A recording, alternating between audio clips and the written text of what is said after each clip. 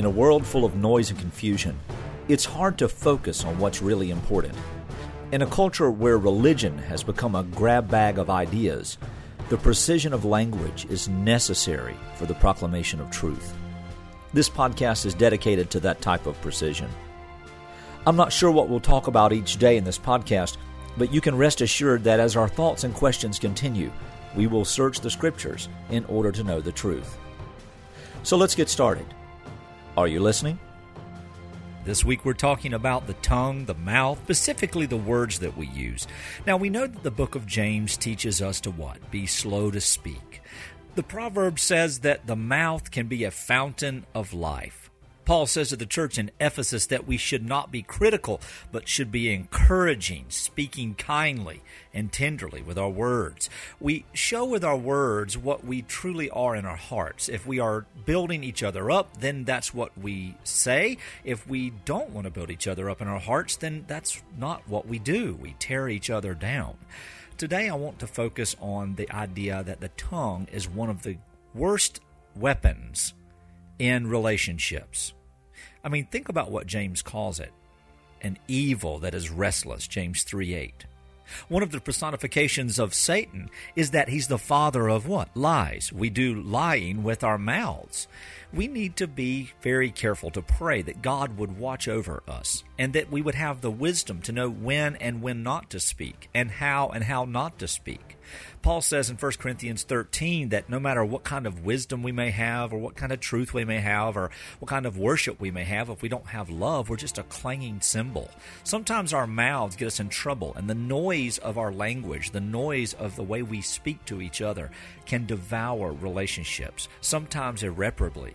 I've counseled numerous couples over the last 2 decades, and there is never a time where a couple that was not having problems in the marriage had bigger problems in the way they spoke to each other. Even if it wasn't hateful or yelling, sometimes just the smallest snide remark, the smallest thing can indicate a true revelation of how you feel towards someone. Even if it's not necessarily true, it can definitely be implied and most certainly can be inferred. As I said yesterday, Jesus says that out of the abundance of the heart, the mouth speaks. If we had the power of life and death, wouldn't we treat it carefully? Proverbs says that the power of life and death is in the tongue. What does that mean? Some people would take that into an extreme position and say, well, we can speak things into being, etc. But that's not the point. The point is that if we are not careful, we can murder our relationships. We can hurt our marriages, we can hurt our children, we can hurt our neighbors, we can even hurt our enemies. And most of all, we can hurt our testimony. We can hurt the witness of Jesus Christ by what we say. What does it take to ruin a relationship? Words are sort of like rocks. When we throw them, we can't get them back. We cannot stop in midair the projectile that we've released from our hands. We cannot put those words back into our mouth and erase the history of those words hitting the ears of someone else.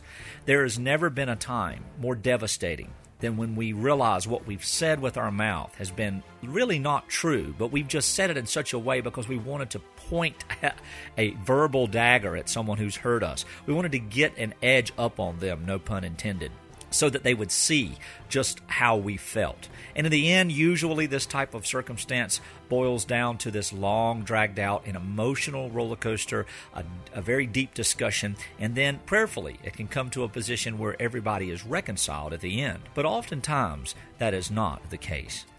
Think about the calamities of this world, like war and divorce and murder. Can't those be started because of the words that we use? Can't relationships be hindered because of the words that we use? Friends, there is a great need for Christians to understand the biblical point of view when it comes to how we speak. And speech is not always what we do with our mouth, because our mouth in these days can be on paper, it can be by letter, it can be by text message, it can be by social media. There are a lot of ways in which we communicate. But we need to be careful that we mind these things, that we put these things in the right perspective, that we ask ourselves, is what we're saying and why we're saying it really honoring to the Lord Jesus Christ?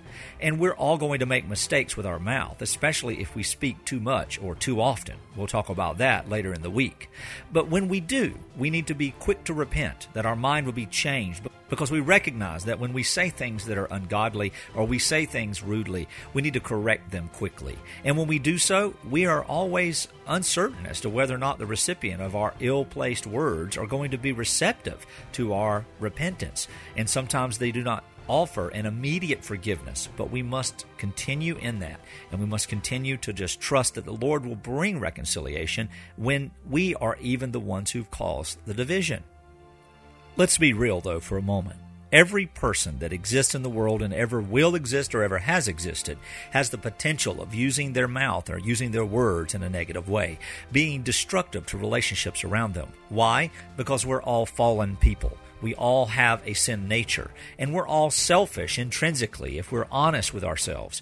Without the powerful work of the Holy Spirit, these things would never change. Yes, even those nice and sweet people who may not be ill-worded or a little overly rude can still say things that are passive and aggressive and harmful to a relationship.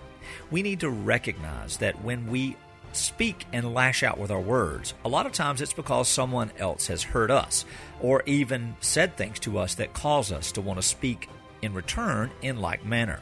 But the Scripture tells us not to return revile with revile.